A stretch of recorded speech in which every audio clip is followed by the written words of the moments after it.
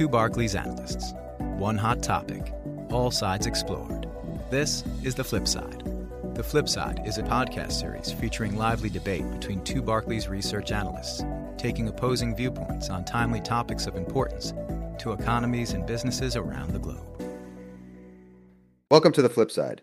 My name is Jeff Meli. I'm the Global Head of Research at Barclays.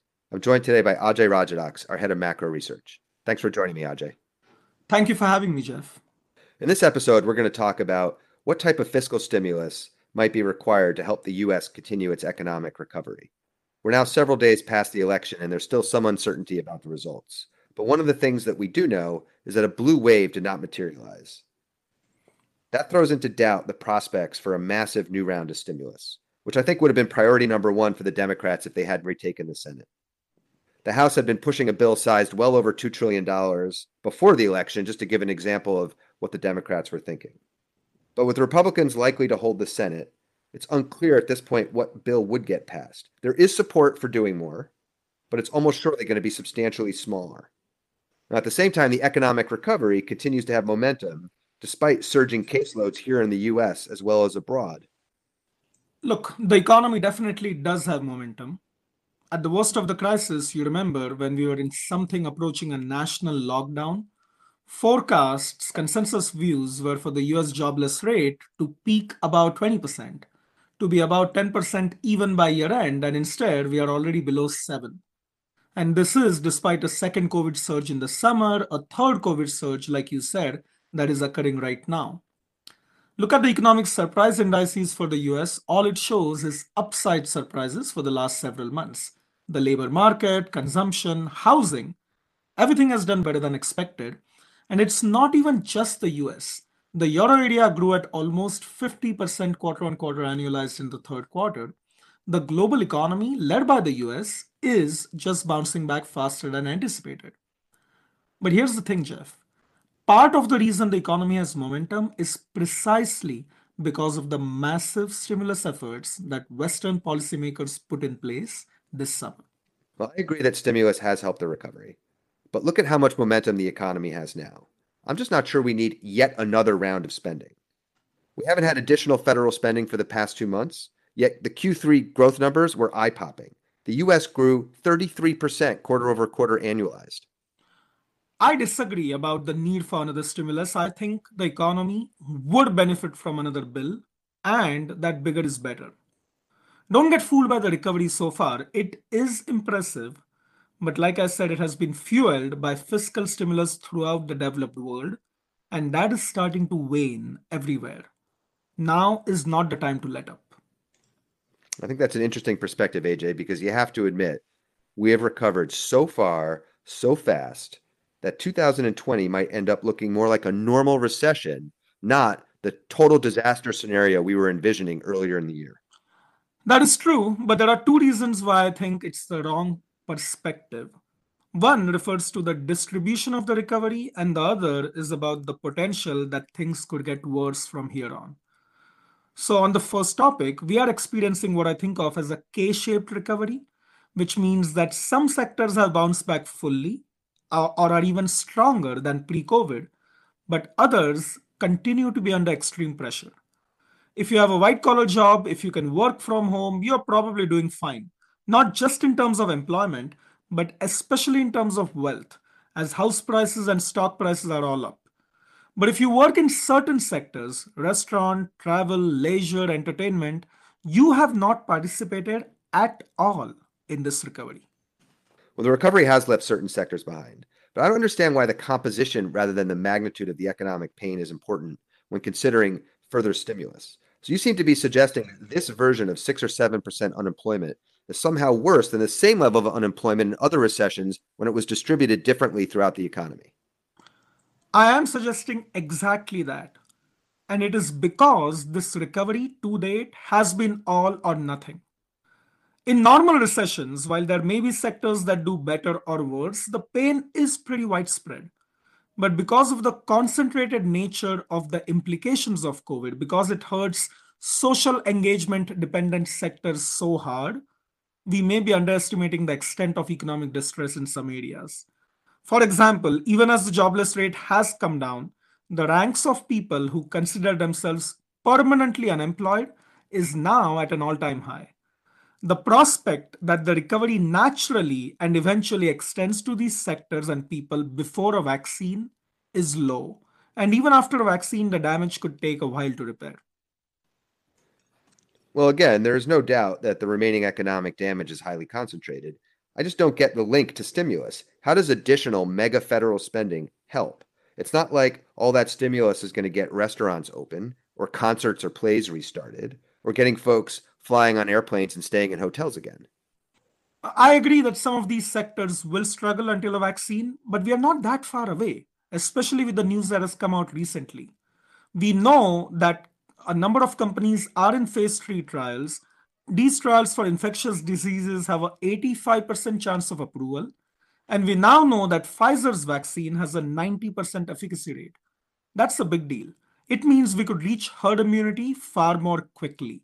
But until that happens, these folks need to be kept afloat. Businesses in these sectors have to be kept alive until such time as we approach near normalcy. Otherwise, Jeff, you will have hundreds of thousands of new bankruptcies from small businesses, and you will get more permanent economic scarring. Keep in mind, the whole goal of the stimulus effort was precisely to keep the economy afloat until such time as near normalcy returned.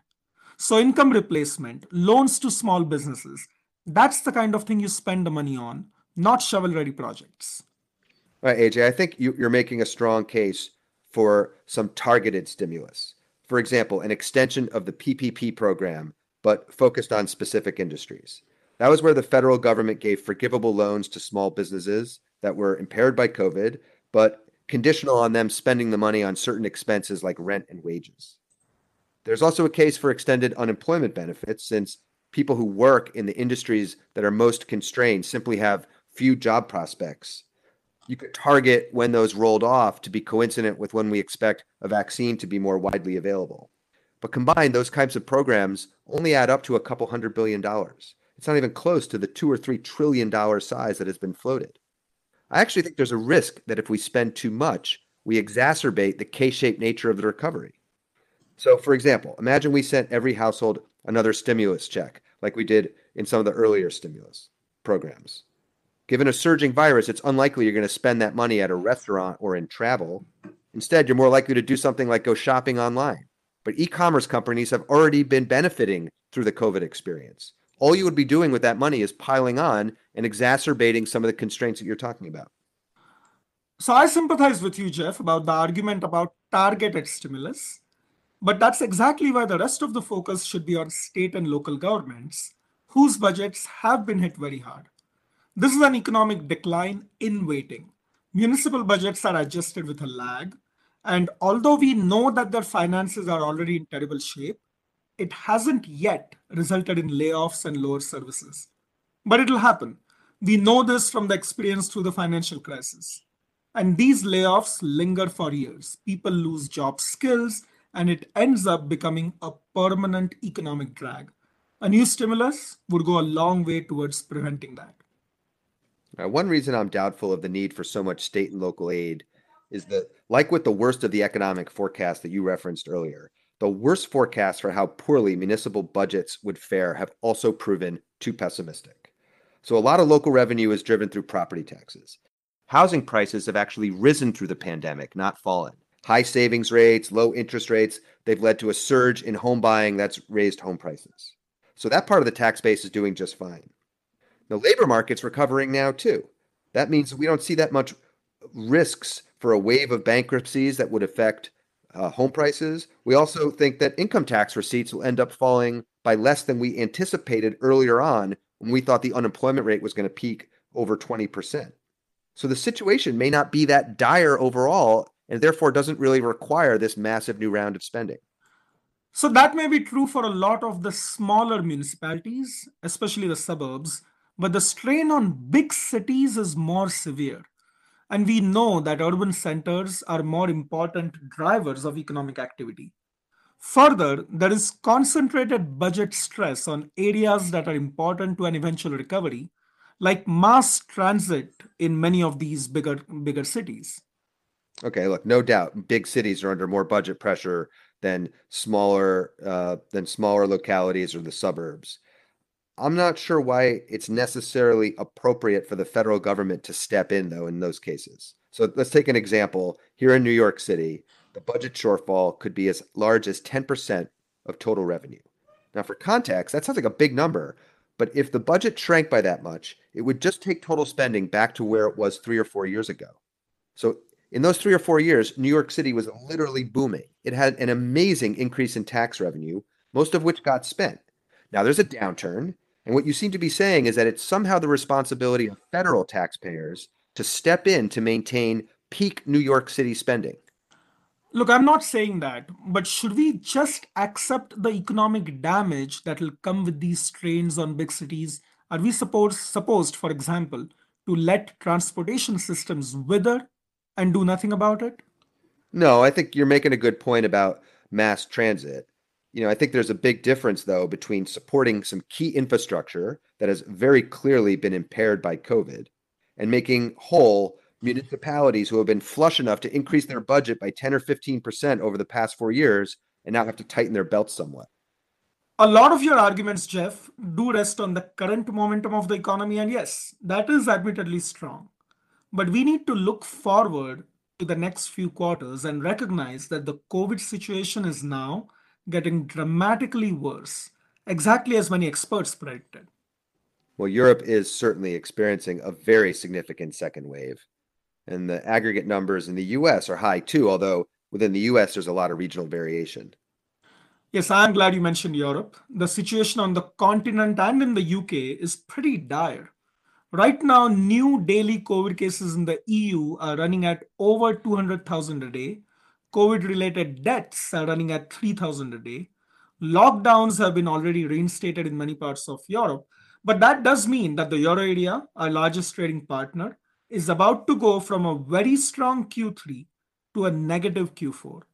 Official after official has warned about the fall being the worst time from about when it comes to COVID, right from the middle of the year. And the cases in the US continue to set records too. As you mentioned, some regions like the Northeast have managed better, but even in New York City, which has been very careful, the numbers are starting to go up.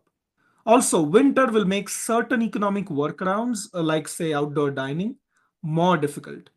We are setting ourselves up, Jeff, for losing the economic momentum we have.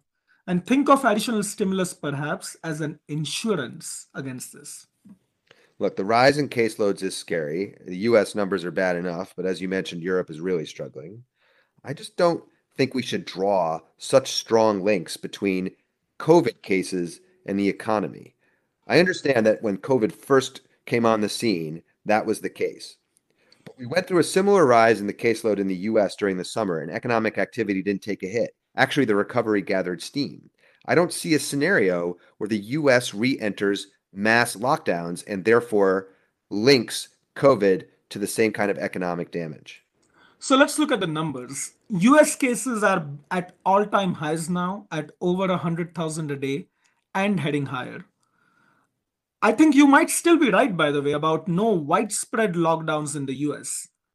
But Jeff, we also thought new lockdowns in Europe were very, very, very unlikely until they happened.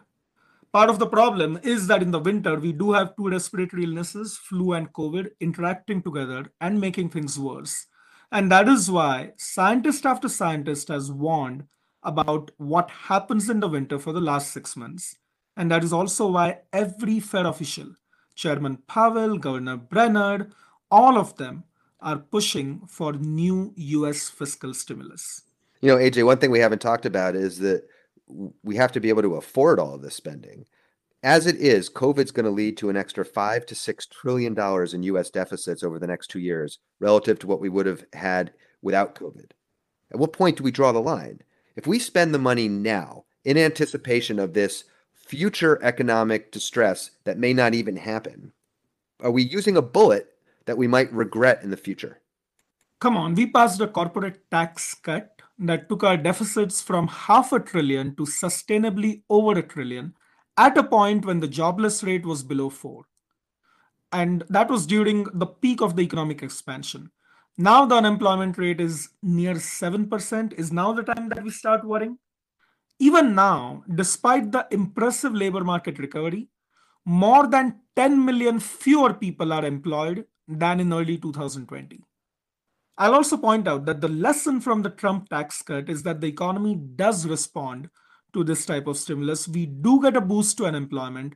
The labor force participation rate continued to improve after the Tax Cut and Jobs Act was passed. And at a time when a lot of economists, remember, at that point thought we were pushing on a string. So even if you are right that the COVID driven pain doesn't cause further economic damage, I would say there is still cause for further spending. Okay, I don't deny that we benefited from the Tax Cut and Jobs Act, which was the official name of the Trump tax cuts, in terms of a boost to the economy. I do think that it's unclear whether those gains were worth the cost. Like you said, it came at significant increase to the deficit. More importantly, we also have way more debt now than we did then.